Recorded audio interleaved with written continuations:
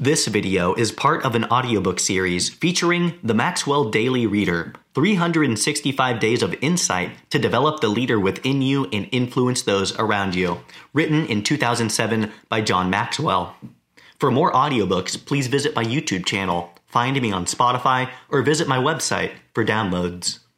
February 6th. Link up with others. Some people aren't very outgoing and simply don't think in terms of team building and team participation.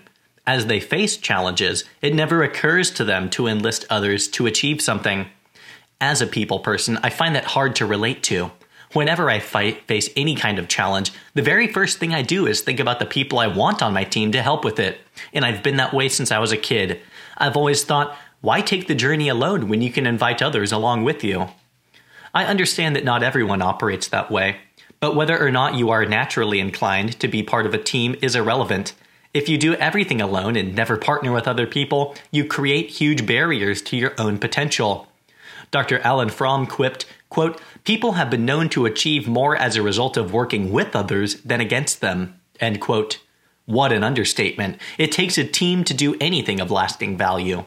Besides, even the most introverted person in the world can learn to enjoy the benefits of being on a team. And that's true, even if someone isn't trying to accomplish something great. For the person trying to do everything alone, the game really is over. If you want to do something big, you must link up with others. One is too small a number to achieve greatness. As you face challenges, think about who you can enlist to come alongside you.